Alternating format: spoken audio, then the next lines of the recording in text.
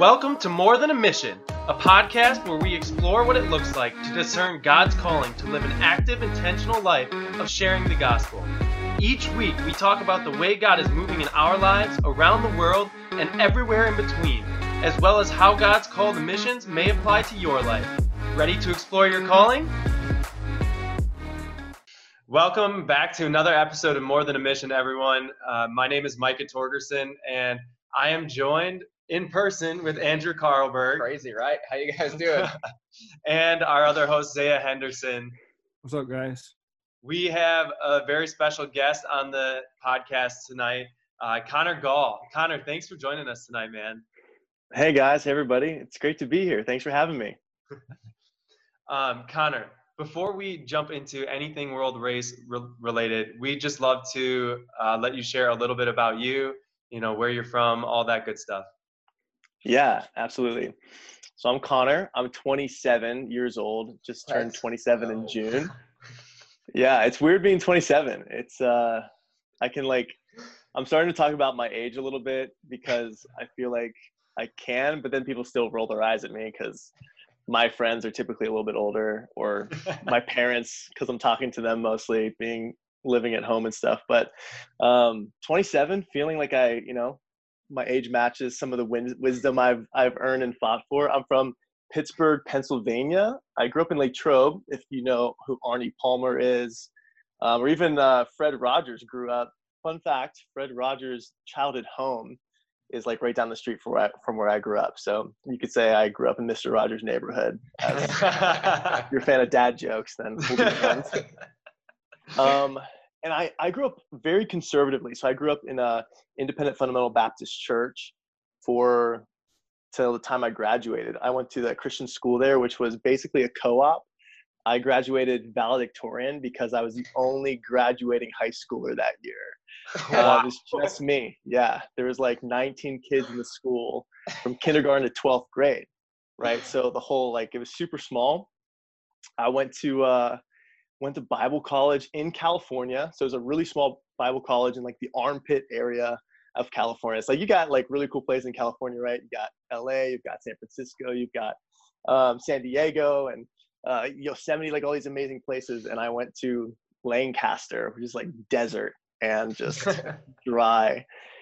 And it was also a very conservative school. But I was there for 4 years, made some friends, and kind of missions was always on my radar. It's what I went to Bible college for.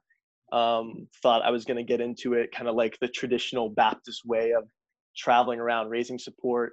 But then when I graduated, things happened in my life in a series of events that really humbled me and brought me to a position where I just had no idea what I was doing with my life. So I've been well acquainted with everything going well for me up to a point, and then my little, what I like to call my Jenga tower that I had been building kind of collapsed. And I was just man, God, I don't know what to do. I realized I was depending a lot on myself. And so then through God kind of reconstructing me, I was able to find the world race. And it's just been a huge turning point in my life that has taken me from really performance and trying to please people to freedom. And so that's my testimony in short. That's awesome, man. I really love that you shared that, mostly because I can relate to it a lot. I also had a very conservative background and kind of just built this life according to kind of what society tells you you're supposed to do. And I was doing really good at it until I just felt this is an awful life that I'm living. And I found the world race, and it's already changed my life, and we haven't even left yet. Dang. That's an amazing testimony to the race. Just I was talking to Isaiah a little bit before you guys jumped on. You guys were saying how you guys have been able to talk with one another, do Bible studies and stuff together, and already building that community, which is what the race is all about. Mike and I are actually homeless right now, driving around for the next 5 weeks while working remote. Yeah. No kidding. We're both able to keep the jobs that we had. I work as an accountant, and Andrew's an actuary. But with COVID and everything, that's Andrew and I keep talking about it. It's our squad would not be anything where it is if COVID hadn't happened. Like, wow. COVID came in and it freed up our schedules, like to the point where we were spending like 8 hours a night sometimes on a Zoom call with each other, and like just insane amounts of time getting to Yeah. know each other. And I think this past summer, I've probably spent just as much time traveling around the country visiting you guys than I was like actually at my house. And now 100% spent more time doing that than I have. Yeah. Yeah. Now just I moved out of my house not this past weekend, but the weekend before, and we're just figuring it out. So where are you guys at? Right now we're in a small town called Athens, Tennessee, staying with one of our squad members named Caitlin. But I guess a little bit about me, I'm from Wisconsin, so I just left the Milwaukee area. Yeah, and grew up in Wheaton, which is like a suburb of Chicago, but then lived in Indy for college and then the 5 years post. I'm also 27, so I feel the old stuff. And then Let's go, dude. Like I get foot pain now when it gets humid outside too quickly, like you know. Yeah. But yeah, so we're here. We've been here for 10 days, and then now we're gonna drive to my parents for an afternoon, to Micah's parents for an evening, and then we're going all the way to California and back. Whoa. Wow. Yeah, it's been a crazy journey so far, but loved every second of it. The community aspect is what I'm enjoying the most. Like, I've never been in a community like this where like people are just living intentionally for the Lord. And I say living intentionally, even though sometimes like we're just living life and we just happen to be put in these circumstances where we have these crazy opportunities to share the gospel. And it's incredible. It's not something that I've ever experienced before. So I'm just taking it in as much as I can. Yeah, for sure. And enjoy it, because I think, like, I don't know, when you meet people who are excited, right? And you guys are in the stage right now where you're like anticipating, there's excitement, and you're like, oh, we just want to do the thing. Like, we want to go out. We want to, like, we've been having these podcasts. We've been talking to people. We just want to like do it. And the freedom to be able to drive around and have a good conversation and just connect with the Lord, connect with brothers and sisters. It's just, it's an exhilarating thing. And I think that's like one of the biggest, most beautiful parts of the race is being around other people who are also on mission, you know, or who are also like for building the kingdom. It's just infectious. Yeah. So taking a step back, what did you graduate with? What did you do with it like immediately? And then how old were you when you actually went on the race? Yeah. So in 2015, I graduated. I think there was like 200 of us graduating. The school was like, there was like 1,000 people. And I had a double major by the end of it. I had a major in pastoral theology and then in missions. And I don't want to throw any shade on my undergrad program. The missions like classes weren't maybe what I was hoping for. There was a couple good ones, but the training I got through the World Race, actually, I wanted to, you know, I do give them credit. They do a great job of like giving you good content. And so I think that's why I focus a little bit more on like pastoral stuff, is because I got to dive into more theology, got to like really dive into scripture. It was kind of like a conservative view of scripture. They weren't necessarily giving us kind of like, let's lay out all these different perspectives.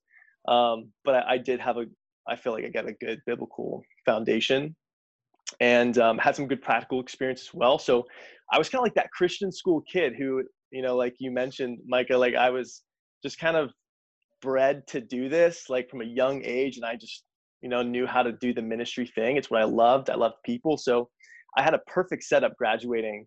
I was working for my pastor at my, you know, parents' home church, which had become my church. Like, my family had moved whenever I went off to college my freshman year. So I came back to a brand new church, brand new like neighborhood and community, but I got integrated pretty quickly. And this pastor was well known at my college. I looked up to him a lot, probably too much, to be honest. And I got to work underneath him, and I was just doing everything I could to like to please him, really, to just say like, I just want to do my best. I want your approval. Like, I was really like after his approval. And so I just said yes to everything. I became the video guy. I became the graphic the graphics guy, which I had no training in either of those. I was the outreach director. I played music for the teenagers worship on Wednesday nights. I led like a singles Bible study. I ran the slides every single Sunday for like, you know, and I should have delegated, right? I had all these things. I taught a Bible class in the Christian school, and I just got burnt out pretty quick, but I didn't want to admit defeat. I didn't want to go to him and say, I can't do this. So I just kind of bottled it all up and just got really bitter. Eventually I started getting like so stressed out with all the work that I developed all this acne. So I just like broke out like crazy, and I was super ticked because I was like, man, you know, I gotta get a girlfriend eventually. Like I want to be looking good and stuff. So I put myself on Accutane. I had the money to put myself on this really intense acne medication that, with everything else going on in my life, this pastor actually just announced, this was 2016, he announced that he was leaving the church right around the same time that I was like feeling stressed, same time I would put myself on this medication. And I just got like really depressed. The probably darkest like little period of my life was when I was on this medicine, and it's like this perfect storm of everything just throwing me for this loop. And I was just like, I hate this. Like I hate life. I hate ministry. I hate showing up for church. I would like put on the smile for like work and church, and then I just go home and I'd like lay in bed and just watch Netflix or whatever, just anything to kind of escape the sadness that I felt inside, not knowing that I needed to like let people in, until I had a meeting with my dermatologist, and she was like, have you been feeling any depression? And I was like, yeah, actually I have been.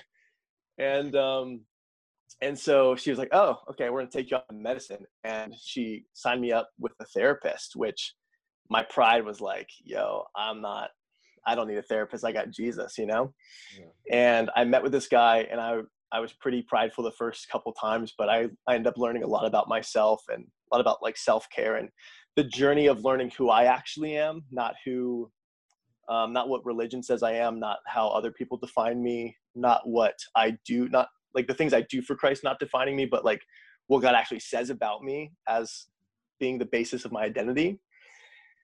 And so something that I have always loved throughout was like mission. So I kind of left that church. I started working on a master's, and the following summer I had a couple opportunities though to take a break from my master's and go on a couple missions trips. And that kind of like reignited the flame inside of me to say, oh yeah, like this is what I feel connects me to purpose.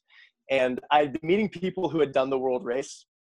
Like once you start looking into it, all of a sudden it's like, oh yeah, this person did it, or like, oh, they have a friend who did it. And all of a sudden it's like, God, is that you? You know, are you talking to me right now? Because all of a sudden, like everybody does the world race.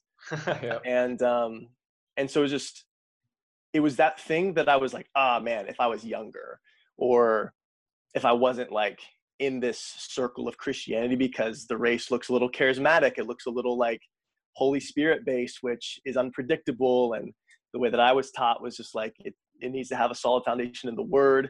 Otherwise it's just going to get off track. And so I was like, like people would say stuff.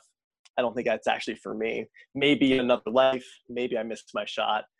And it just was that thing that was too good to be true, maybe, you know, until I decided, and I told Zay this, until I decided to move to North Carolina, just to kind of like, I needed a place to continue working on my master's, to save money. And I decided to move near my best friend and just be a part of his church, his community. And so I moved to North Carolina, and instantly when I got there, it was like a good setup, right? Like I was actually working at Target, but it was a good team that I was working on. It was one of the best jobs I've ever had. And I worked for a church, and that's kind of a shame to say, but I enjoyed the work, and it was simple. And they say, if you don't know what you want to do with your life, do something you don't enjoy, because they will realize what you would rather be doing. So sure enough, I'm like stacking shelves at Target. I'm just like, man, missions, like that's the world race. And so when I got to North Carolina, I just knew it wasn't the spot that I was supposed to be. And that turned out to give me like the courage to actually apply one day, just randomly. I was like, well, they're offering like $50 off if you apply now, so I might as well just apply. I'm not saying I'm going to go. I'm just going to apply, you know? And then I got in. And actually through course of events, my grandma ended up passing away, my mom's mom. And she was like the one grandparent who was very supportive of my like pursuit of missions. My extended family, some of them are Catholic, and I have a great relationship with them, but they're not necessarily believers or followers of Jesus in the way that my family is. And so they've always been like really supportive of me, but like my grandma especially was just interested. And I was like, oh man, life is short. I was just feeling grief from my grandma, and knowing that she would have been proud of my choice to go on this trip. And I actually had one of my aunts and my mom, like they just came up to me and they said, hey, like if you choose to do this, we're going to support you. And like, we're going to support you financially. And so that was just kind of confirmation to me that I needed to do this thing. And using my grandma as kind of like some motivation to like give myself the final nudge to actually start fundraising and take the shot that I was scared initially to take. Yeah, I relate to that on a lot of levels. I'm 27 and I'm just now going, and I would tell you, bro, there's no better time. Right? I hid behind that call for 5 years. The excuse I always used was like biblically, I saw all the disciples sent out 2 by 2. And so I always hid behind like, well, I want someone to go with, which like probably realistically meant I want a wife. And yeah. Don't like, we all? and the Lord just like spoke really clearly through that, specifically the parable of the talents, just like the idea that the 2 and 5 were rewarded for their willingness to risk, not the fact that they like brought back a double return, like the one that was rebuked just because he played it safe and he didn't, like he was unwilling to risk and step into a life that wasn't certain. And so it was just like the Lord spoke super clearly. A lot more to it, but it's like completely relate to like pushing it off and off and off, and then the Lord finally like creating a situation that was just like, yeah, no, you're gonna do this thing, whether you've like hid behind it for years or you're just like finally gonna actually do it. Yeah. I think you guys asked how old I was. I was 25 when I turned 25 going into my training camp in 2018. I was going to say, how cool is it that you guys are together right now, literally in this video. So it's like, sometimes it takes stepping out and taking the risk. And then God said, here, I'll bring that like brother to you. I'll bring like a community to you. I'll bring your 2 by 2, like whatever. Sometimes it takes you like taking the step, and yeah, it's like God was saying, like, Connor, the things I have for you are good. Like you can kind of get in your head, you can get in your own way, and you can choose to not walk into it. But like, look at this, I got you. It's for you. And I was thinking that like, oh, it's almost like too perfect for me. That must mean it's not God's plan. It's just so funny how we like overanalyze everything. Exactly. Yeah. Yeah. I'm really glad you gave us that Target story, Connor, because I feel like that's almost exactly what I walked through. Just in the sense of, I graduated high school and had absolutely no idea what I wanted to do with life, but just I went to college and chose a major because that's what you were quote unquote supposed to do. And I got to a point like my junior year of college where I was kind of starting to realize, okay, maybe accounting isn't the most interesting thing, and I don't know if I would really enjoy it, but I've already spent 2 years in college and I'm not going to quit now.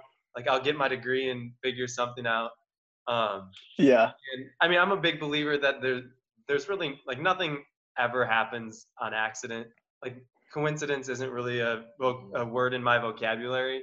But I've never really looked at it in that way of, God puts us in a place where we're doing something that we don't like to do because it shows us what we don't want, and like it shows us what we do want. I've never really looked at it that way. So I'm really glad that you shared that story with us. Yeah. I also 100%. very much relate to the like life of doing ministry, and that meaning that like the route means, well, you have to be a pastor and you have to do this and you have to do this. And like, I think I've just learned, and I've like had the chance and the opportunity to like teach and to preach and do all of those things, and like been told over and over, well, you should be a pastor because like you're good at talking. And Yeah. reality just being like, but like if I don't live that out experientially, like my life's not ministry. Like I can teach and have all these platforms all I want, but like if my life isn't committed to like actually living that out experientially, then like what I'm doing is worthless. And so I think that is like so much so the beauty that I see in World Race is like the freedom from responsibility of anything, but to like go and to like live a life that is intentional and like amidst circumstances that will be interesting and maybe not fun at times and like really hard and all of that. But like the freedom of an entire year to just like let your life get rooted in that kind of lifestyle and then just like go from there. So I'm curious on that line. You probably have like 5,000 answers to this question, but like, I guess starters, where did you go? And then in that, like, what are a few things that like the Lord really taught you through the world race? Yeah. So I chose the route that went through Nepal because I was like, yo, if I get a chance to see Mount Everest, I'm going to take it. And then it also went through Peru. And so I was very excited for the chance to see Machu Picchu. So I was very like, I love to travel. I love the world. I knew that missions was like a genuine desire in my heart too. So I didn't feel bad about like choosing a route based off of some of those like more physical, like maybe selfish desires. But my route was Colombia. So we were in South America for 5 months: Colombia, Ecuador, Peru, Bolivia, then Argentina. From Argentina, we hopped over to India, which I had been in India before. So I was kind of curious about seeing a new part of India and being there again. Then from India, we went north to Nepal. And then from Nepal, we went to Armenia and Georgia, which is east of Turkey, and then Romania. And we're supposed to finish Albania, but we ended up finishing in Spain to do the Camino de Santiago, which was like one of the most amazing things. Actually, it's like basically a year ago, I was finishing up the Camino, which is wild to me. It's like, I feel like so much has happened within the past year. It's crazy that if you like turn back the clock 365 days, I'm still on 11/11. Yeah. But one of the big things that God was dealing with me about was trust the entire time. I came into the world race a little cocky, a little excited about making videos and trying to become like the next like world race vlogger. I'd watched Caleb Paul's videos. I'd watched Julia Robertson's videos, and I'm competitive. And I'm like, yo, I'm gonna try and like do better than those guys. And Julia, like, I don't know why I ever thought I would like get more subscribers than her. She's got like 30,000. I have like 2,000. But I was just like, video was like it was really like it was like my new source of identity. It's like, I'm going to like connect the mission field with the American church so that they can actually see what it's like in kind of like an entertaining and engaging style. And at training camp, God was like, I don't want you to film. We did this like prayer exercise, and I just felt like that was the thing he was asking me to do. And so that kind of set the tone for like, Connor, I know that you trust yourself. I know that you trust your ideas of me, but I want to teach you what it's actually like to trust my character, my word, my spirit, because I am the one who knows best for you in every single aspect. And I had thought that I had done a pretty good job of like taking the hands off of my life or off the steering wheel, but the world race quickly showed me that I just like control, and I like to hedge my bets, and I don't like to give up the thing that scares me. But in that release is where I just unlocked a new, like, what maybe the Lord unlocked it for me, like this level with the Lord where I was like, whoa, like I actually can step in obedience, and he's going to provide $18,000. I can actually like give up my camera and just enjoy the simplicity of, imagine this, human conversation, you know? I can trust God that like I am complete in him, whether or not I get married. Like a girl finding a wife I'm not incomplete before that happens. Like I'm complete in Christ now, and I can trust that truth instead of buying into the lie that says like, oh, Connor, you're never going to quite be there in ministry or whatever in life until you find this person. And so all of these little ways that I had my eyes on other things than the Lord, it just kept coming back to him, kept coming back to trust, kept coming back to working on me. Like the classic, you know, I thought that I brought a lot to the table to serve others with and in ministry, but God's like, I actually have a lot for you, that we're gonna take you into the shop and jack you up, and we're gonna get underneath the hood. We're gonna get underneath the car itself, and we're going to do some work, you know, because if you're going to go the long haul with me, which is kind of like the point, right? Like, I don't know, Andrew, how you feel about this, but it's like, we're coming up on 30, and that's when Jesus started his ministry. Yeah. And it's like, man, all this expectation to be a pastor or like to have your career figured out at age 18, 20, 22. It's like, man, we have a lot of time to like walk with Jesus and experience him, maybe before he's going to put us in our, you know, biggest place of influence or the place that we're going to plug into for 10 years, 20 years, whatever. So trust was a big one, probably like just a good general theme for me. Yeah, I think it's really funny that you mentioned that, and you talked about identity earlier. Like the thing that makes me think of is Jesus's baptism, right? Hasn't done a single thing yet, and the Lord says, like, "This is my son, in whom I'm well pleased." Like the Father was well pleased in Jesus before a single moment of ministry ever happened. Yes, snaps, dude. Somebody spoke that over me, I think, at training camp. They were like, "Do you know that God like already says well done to you?" And that was revolutionary for me because I had kind of like, I'd settled my salvation. I knew that I was like his kid, but I was living in fears. Like, what if I don't hear well done one day? What if I get to heaven? And that's such like a Connor focus, but I was literally like, always in the back of my mind, there's that voice like, what if you don't hear this? What if you don't hear this? You're not good enough. You're not doing things good enough. And then somebody just was like, yeah, like, look at what God said to Jesus before he did anything. Like, God is proud of you. And that was just like a simple, but like mind-blowing thing for me that changed a lot. Yeah. So I'm glad you brought that up. So then I have a question for you about like, what did your transition back to America look like post-race? Yeah. So it's funny. I'm actually kind of still in that transition. I got back from the race last year, August 2019. I was home for 12 days. And then I went back out onto the field for 7 months to squad lead Gap Year. So Gap Year is a program that the World Race does for 18 to 21-year-olds, or maybe it's 20-year-olds now. And they do 3 countries in 9 months. So they're in a country for 3 months at a time. And I'm at this point, I'm so glad that I said yes to that. I was really nervous. I was a bit insecure about like leading. The World Race kind of brought up some things that like I thought I was a solid leader, and the World Race showed me that I still have a lot to learn. And so I was like, maybe this isn't for me, but I'm very glad that I did that.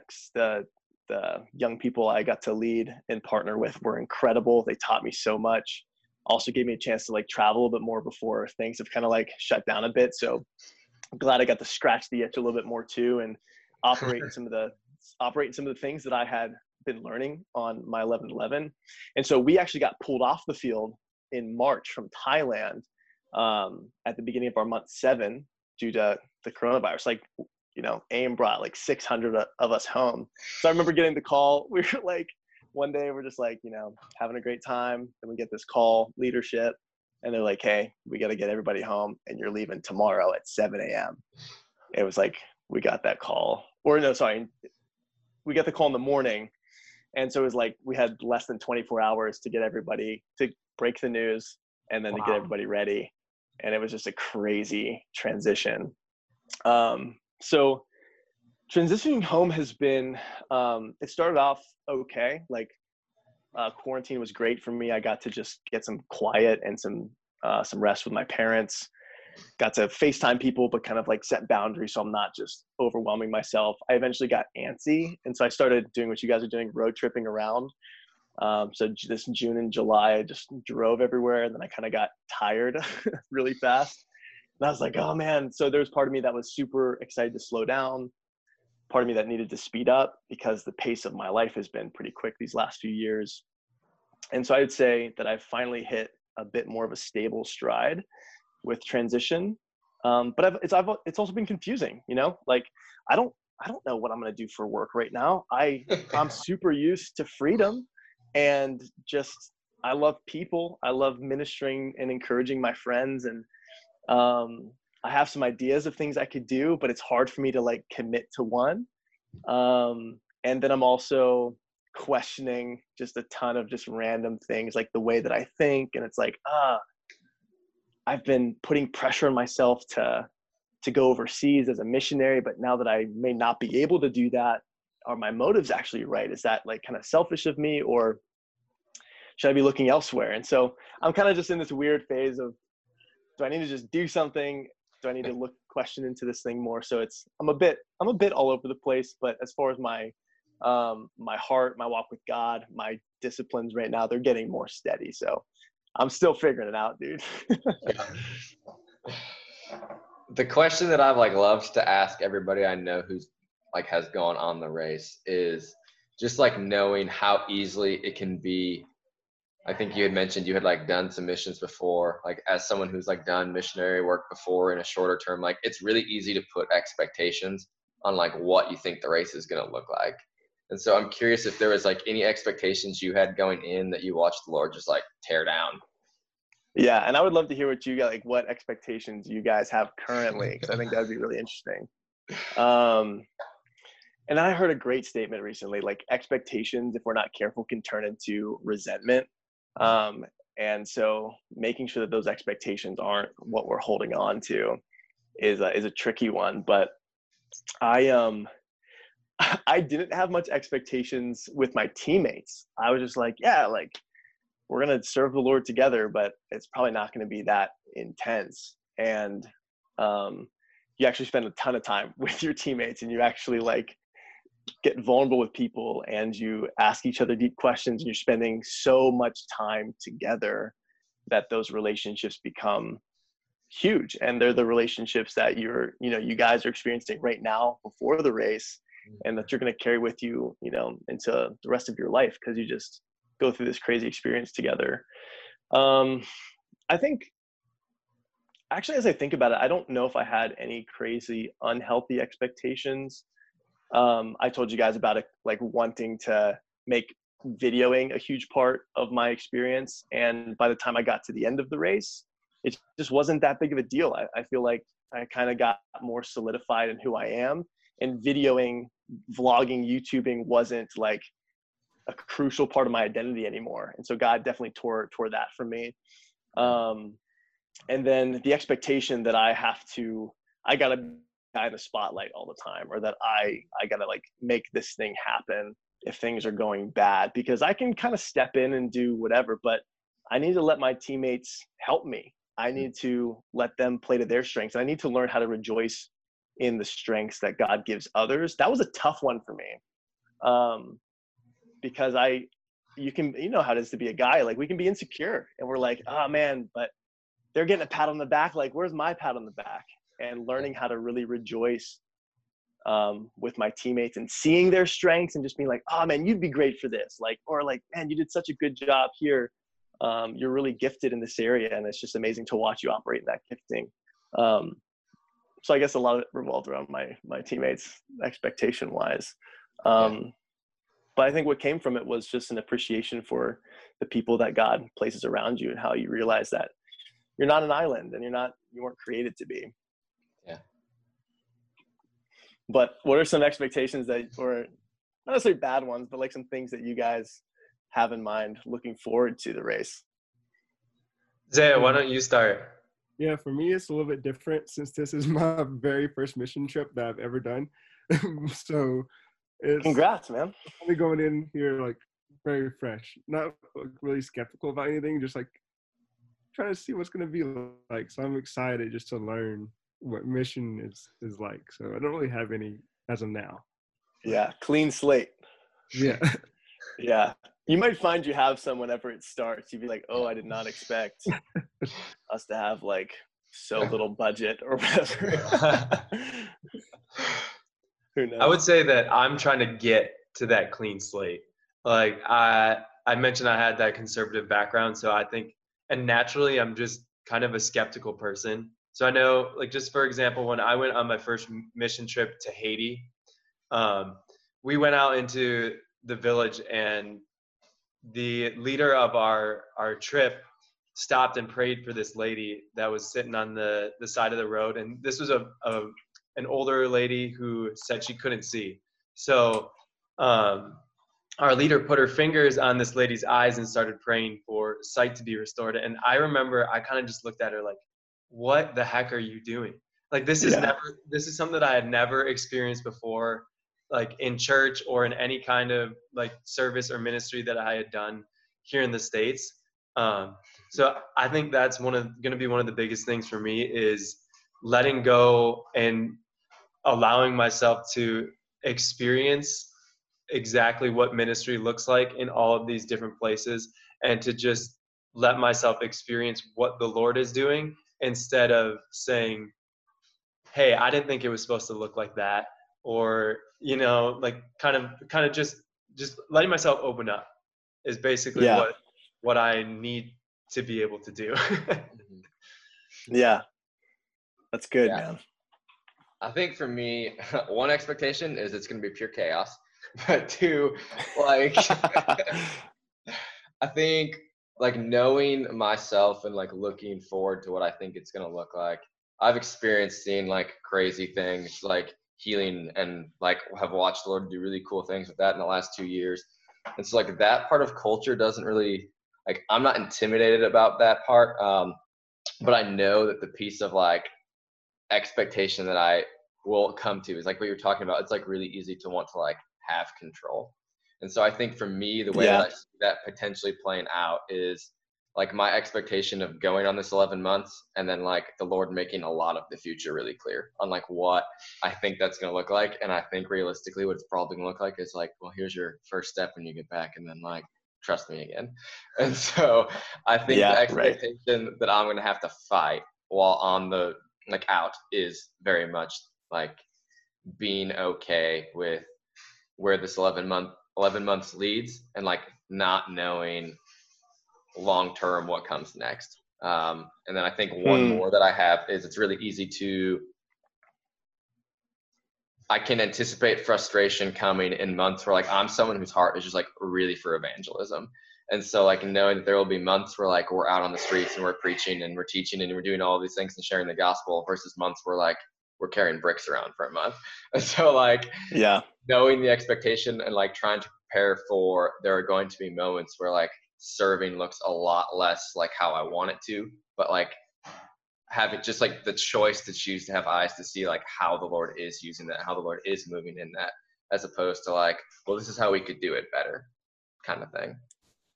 Yeah, man, it's so cool to see how you guys are thinking, because it's like, it's just really funny to know what could happen.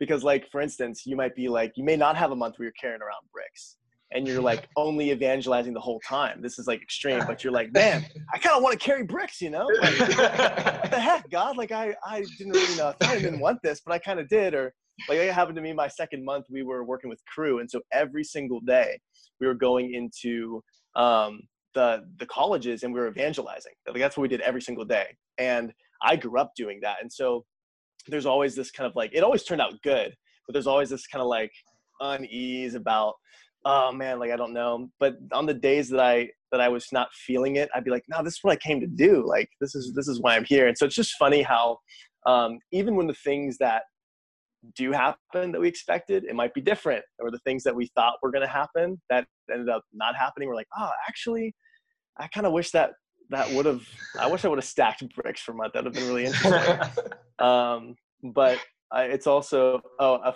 funny one that I was going to throw out there is I definitely expected to have like a ton of terrible like sicknesses or like bathroom experiences. I just heard all these nightmares about, you know, like traveler's diarrhea, food poisoning. Somebody told me this story where they're on the toilet, they're throwing up, they're like, you know, having diarrhea like all at the same time. I'm like, dude, that sounds like it sucks. You know? And I was blown away, guys. Like this is like I think it's a funny World Race fact for me is there was only 3 days where I didn't have access to a Western toilet. So like, you know how you got like a hole in the ground or like a squatty potty, which is like a porcelain, like slab, kind of like hole in the ground thing, but a little bit nicer. I only had there's only 3 days where I didn't have a Western toilet. My entire race, I had a Western toilet, which was pretty like unexpected, but it was a good thing. Yeah, they like to throw out the stat that it's like 50% of racers poop themselves or something. Bro, if you ever want just like a fun time and someone's done the World Race, just ask them their craziest poop story. Sorry for any squeamish listeners right now, but it's funny. Some people have some crazy stories. Yeah, there's some wild ones out there, but I also love that you guys are kind of like in that zone Zay, I don't know if you grew up conservative or grew up more like connected to the Holy Spirit, but I can sense kind of like the you're trying to like, you're excited for it, you're curious, you're also like, maybe I'll keep it a little bit at arm's length, like praying for healing, whatever. I definitely was skeptical going in. I remember at training camp, not to give too much away, but they did like this like healing night, and I remember just diving into like 1 Corinthians 12, 13, 14 afterwards, just being like, what do I actually believe about the Holy Spirit? And I think one of the greatest things that I did is that I just prayed to the Holy Spirit, which I really didn't do a whole lot. And I was like, Holy Spirit, I just don't know you. I just don't. I'm acquainted with the Father. I'm acquainted with the Son, which is one of my favorite questions to ask people, is like, who do you feel most connected to? The Father, the Son, or the Holy Spirit? Because yeah, they're all one, but he's expressing himself in these 3 different persons of the Godhead, right? So I was like, Holy Spirit, I don't know you, and I just want to put the ball in your court this time. If you want to like heal people through me, if you want to show me like some crazy demon stuff, and you want to like kick their butts for me, if you like, I don't need you to do that. Like, I believe in you. I don't need you to wow me, but I want to know you more, and I want to put the ball in your court to do whatever you're going to do, because I know that you're wild. You're not a God that fits in a box. You're a God who's wild. And so I want to be willing to see the wild side.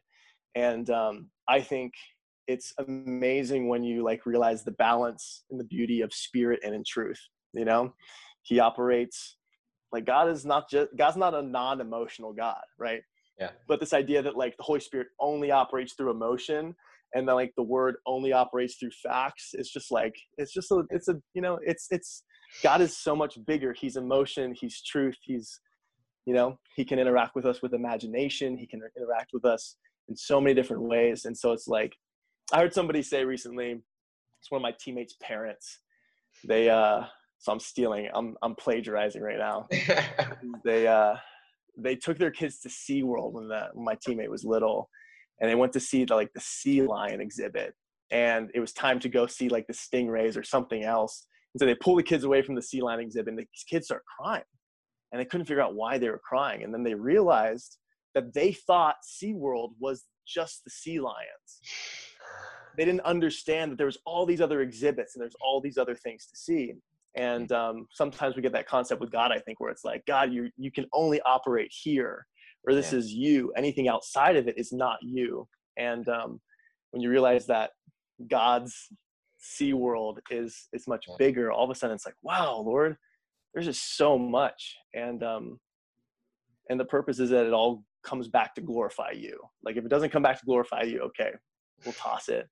But like, man, it's just, you'd be praised, because there's just so much depth to the Lord, and you guys get to discover some new, fresh things that you guys are already discovering. Because I can tell, like, you're just pumped. You're pumped because it's fresh, right? It's fresh. Even the fear, even the timidness, like the hesitation, that's good, man. That's so good for you. So good for your spirit.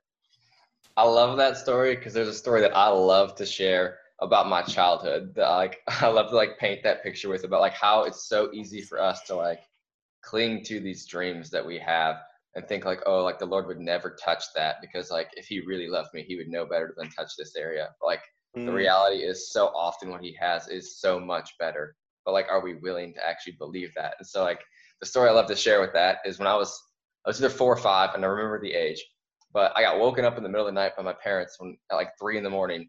with like telling me that we were going to the airport to fly to Disney World and like get to spend 4 days at Disney World.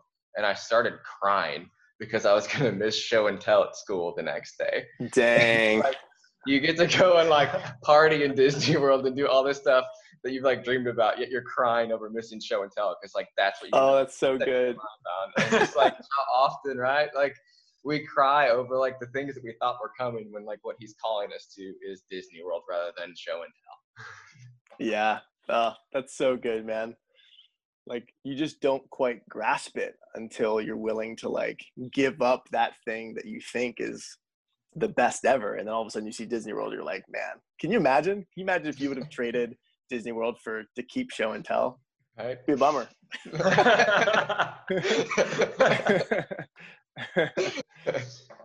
It'd be a downer, dude. Another question. Oh yeah, go for it. Has there been like a different impact of you being on the world race and squad leading? Yeah, that's a great question. Squad leading was like when the cement settled a little bit more. I think like if the world race kind of like was the jackhammer that got the ground ready and then the cement got poured, squad leading was when it kind of like some things like hardened, and I got to not just experience God in a new way, but I got to like share what I learned and teach from what I learned and operate in some of the giftings that I had not just discovered, but also like put in the work to try and hone a little bit. And it was a great way to also just minister to people who were also excited about the Lord, who taught me things. So I think, and this is where my Baptist background shows, because I always want to like give 3 points. But I think I went into squad leading a lot more humbly and relying on God, just understanding it's like I can't do this myself. Like I went into 11:11, like I can do this. I've done missions before. I've done ministry. Like, I know what I can bring. And squad leading, I was like, God, like I just don't want to mess. I just don't want to mess anything up, and I just want to be so dependent and relied on you. Let's see. One of the biggest things I learned through squad leading was that it's one thing to serve and partner with God, but I think it's another level when you lead God's people, because all throughout Scripture, right, it's the story of God's relationship with his people, and he freaking loves his people. Like he just loves those guys. And so when he is flowing to his people and you get to like get caught in the middle of that flow, there's just like a measure of grace. There's a measure of energy. There's a measure of wisdom, of patience, of understanding. Like I could tell when I was leading that I was saying like things were coming into my mind from like the Holy Spirit, so like being able to operate out of that relationship after having put in the work from 11:11. And then a couple like practical things like gap year. I was in Guatemala for 3 months, Ethiopia for 3 months, Thailand only for 2 weeks. But being in a place for 3 months was the longest I'd ever been in one place overseas. And the relationships you form are different. The goodbyes are harder. I think actually like the days are or like the day-to-day stuff where you have to, I don't know, on 11:11, you're there for like 3.5 weeks and then you're moving. So things may not be going super well. It might be awkward. It might be like not as great. Then it's like, well, we're kind of moving on to the next thing. But if things are hard in Guatemala and it's like a month and a half in, you're there for another month and a half. And you got to like figure that out. And then you're also with the squad. We were with the squad the entire time for gap year. So 11:11, right? You have your squad. And then typically you split up. The teams will split up. Not always, but typically that's what it looks like. So you don't see your entire squad for most of the trip. But gap year is like 45 of us were together all the time, pretty much, at the base at least. Our ministry sites were a little bit different in the daytime, but at nighttime we're together. In Ethiopia, we were all together, like just crammed in. And so that was a different dynamic as well. But I don't know. It's. I'm glad I got to do both. I'm glad I got to experience being a participant with my people my age, and having a community that loved me for who I was when I laid out all my flaws and all my crap on the table, and then I loved to have a community that like genuinely wanted to learn from me, but they were also unashamed to teach me, even though they were a lot younger. And I took huge value from both. But gap year, my leading wouldn't have been what it was if it wasn't for 11:11. And because like I put in the work and I was willing to like be humbled and I was willing to kind of go through some hard things, it made the leadership aspect like so good. That's really cool. I was having a conversation with another one of our squad members this past weekend. Actually, we were talking about like holding leadership positions, and she shared something that I thought was really cool, in the sense that like leadership isn't having the right answers or like knowing what to do. More times than not, it's just being that person that's there. like, and being that person that's open and sharing what they're going through. I know, like she had shared just her being in this place of in life where she thought she couldn't, like she wasn't deserving or like didn't have the qualities to be in that leadership position. But to just open up and show the people that she was leading what she was walking through changed things for them far more than she ever expected.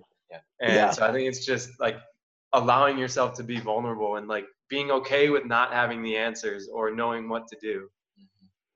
Yeah. And as a guy, that's hard, It's like we want to have those answers. For me, absolutely, man. Like you're an independent person, you got to figure out how to, as Andrew just said, how to fix it. Yeah, your pride's on the line, Like, I don't want to feel like I'm useless or, like strong women who are operating their giftings. It's like, man, like who am I compared to these incredible women? It's like, I can fix something though, But especially, man, coming from a man, like the power of saying, I don't know, or I'm struggling. Like we know that it mentally, but until you like do it in front of people, you don't really understand like how far that can go and how powerful that is. And we don't do it for the sake of like, I want to have this result. But it's honest and it's true. And I had to learn that the hard way for sure. My 3rd month in Peru, I was a team leader, like right off the bat. And I kind of got to this point where I was just like, man, I am tired. My teammates are asking me for a lot of logistical things, and like admin logistical stuff is not my strong suit. And instead of telling them that I was struggling, that I needed help and that I needed to like call them out on some stuff or just be like, hey guys, I would really appreciate if you didn't, I'm feeling all this pressure and I just need to tell you about that. I need to ask for some boundaries. I just kind of like tried to do better and work harder. And I just started there was distance between me and my teammates until I kind of just like broke down, kind of like bottling things up again. And so, yeah, having to learn how to be humble in front of people was something that I resisted for a little bit. Yeah. You guys have any other questions for Connor?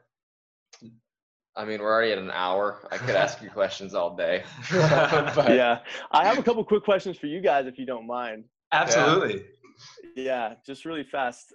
Zaya and Micah, how old are you guys? I'm 25. I'm 24. Cool. You're all in that zone. And then me and Zay were talking off camera a little bit, or off before you guys joined, that you guys have deferred to January for your launch date. Yeah, cool. Yeah, so that was. Go ahead. Tell me a little bit about that. I mean, it was a really interesting experience. I'll try not to get like too far into the details, but World Race Leadership kind of told us August 3rd we would be getting an update as to the details of our trip. We were supposed to be launching in October with our first country being Costa Rica, and then traveling down Central America, South America, and then over into Southeast Asia. And just funny how timing works. Like the week before we were supposed to get that update email, about 20 of us happened to get together at one of our squad members' houses in Virginia. And it was just this week full of us like pouring into each other and all of us getting to know each other on like a deeper level than I could have even expected in a matter of a few days.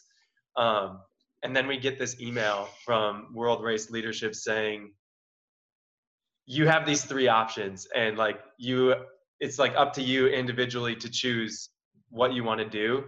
And I just remember reading that email and like, I was like, God, why did you just give us like such an incredible week pouring into each other and building this community, and then give us this email? And now it was almost as if we were all being torn apart because people started saying they were doing all these different options. But then just realizing the reality of it and like the awesomeness that the Lord is saying he can use us here, or he can use us here, or he can use us here, and like giving us that freedom to choose what we want to do rather than like just having that one specific calling. It was definitely tough to make the decision.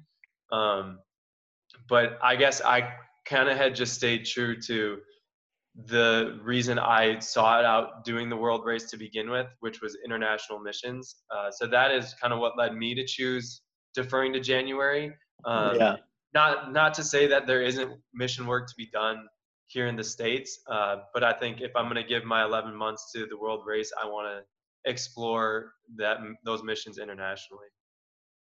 Yeah, pretty much same. I think the thing that really threw us is I think most of us walked into that expecting them to be like, here's what your squad is doing. Like, you're all being deferred. I don't think Yeah. we were going to have 3 options and then like watch everybody go in different directions. Very similar for me. I think for like Micah and I, which is pretty rare on our team, is like we have jobs and like so we can keep working remote. Like we have jobs that we can like work remote in. Rare for the world race. But so like in that, there's a lot of freedom for us. Like there's not a huge like we have jobs till January. Like if we choose to leave in January as opposed to October. And so for me, like the only reason I left in October instead of August was because my grandparents had a 60th anniversary trip to Colorado in August that I didn't want to Wow. take. Yeah. Wow. I had awesome. there was nothing about October that drew me. There was nothing about those countries that was just like where I ended up because it was the earliest I could leave and it was the only route in October. And like similar to Micah, far more so for me, I think the huge tension that I'm hoping the Lord answers for me is like, I've done a lot of overseas missions, and every time I would tell you my heart is way more alive when I'm there for like just the unreached people, but also people who like are living in complete poverty, have nothing, yet live with this immense joy and hope in Jesus that like I just do not see here in the States. And so Yeah, I then actually I come back and my heart breaks more for the US than it does for where I was, even though they had nothing. And so like I've wrestled with that tension so much of like, so do I go where I feel like my heart's more alive, or do I go where I feel like my heart breaks more? And so like very much world race call was towards like this year to like long term actually live into the other side that I've only experienced for like a month at a time, and like hoping that the Lord brings clarity over international versus US, like where heart's more alive or where heart breaks more. And so like my decision was pretty much completely based off of choosing the route that like still leaves me all international because of that. Yeah, super cool. And then Zay, I know you shared with me already, but I think it'd be cool for you to share why you chose to stay October. Yeah, so I chose to stay October because I still feel that God has called me to October, only because of the dream I've had with having "send me" tattooed on me in every written language on my right side, and God clearly saying, "I already shot you out, so just go." And I still believe that that's where I'm supposed to be. Dude, I just can't wait. I was gonna say, I can't wait for the day that I see those tattoos on you. So it's funny, like I have two concepts of tattoos I want to get. So I do want to get "send me" tattooed on me in every written language, but I also want to get FE squared with the lit match going through the FE squared for iron sharpens iron. And then I want to get everybody in the lake house with me to design the tattoo for me and place it around it to as shown that they had sharpened me and I had sharpened them. And people on my squad do the same thing. That's super cool, man. I love those ideas. I think the beautiful thing that I'm starting to see with this too is that it wasn't really God like splitting up our squad. If anything, it was him just expanding it even more. So now, like for me and Andrew, we're getting to meet all these new people that we're going to be going with in January. And Zaya is going to get to meet new people that are choosing that October route. And also shows the beauty in like us starting this podcast, because we, for one, had no idea where it was going to go. Once we were on the race, even if we were all in the same squad, like I wasn't expecting all 3 of us to be on the same team or in the same place every month of the way. And so to be able to just now see the different things that the Lord is going to be doing through us in even more places. That's a great way to look at it. Like and enriching and expanding versus you know, talk about expectations already being challenged right off the bat, you know. Right. So it's a cool, the it's a line cool we love to perspective. use in the house church life is multiplying, not dividing. Yeah. That's really good. And I don't know, maybe as like a fun way to wrap this up is that, because I also love seeing reactions, is that I'm actually squad leading again for 11-11 this time around. And I'm still waiting to hear if I'm going to be placed on the October route or January. So there's a chance. There's a chance I might be hanging out with you guys a little bit more. So that'd be pretty Go. We'll That'd see. be awesome. Yeah. I mean, it'll be awesome no matter who we have, but It'd be a little bit more awesome with me, though, right? don't tell anyone else that. No, we'll make sure no one sees this. Yeah. We'll hide it. We'll cut this last part out. That's fun. All right. Well, if you guys don't have anything else for Connor, and Connor, if you don't have anything else for us, I guess that'll do it. Thank you, Connor, so much for joining us tonight. It was super, super great getting to, honestly, like to just talk to you for a while. And that's one of the things that I love about having people on is that we just get to sit and talk with them. It's not like we don't have a plan for anything. It's kind of just wherever the conversation goes. So I hope that people are able to enjoy that as well. Yeah. Thank you guys so much for being interested and being awesome guys to talk to. It's great to see your passion and very excited to see how your story is going to unfold these next few months. Maybe quite literally. Yeah, it's already a story, bro. So. All right. Well, we'll call it a night here. Maybe see you at training camp in October. See you in training camp. All right. Thanks, guys. We'll see you next week. See you guys. Cheers. Bye. All right. We want to thank you for listening to More Than a Mission. For more information and to keep up with our ministries, follow us on social media at More Than a Mission Podcast or email us directly at morethanAmission@outlook.com.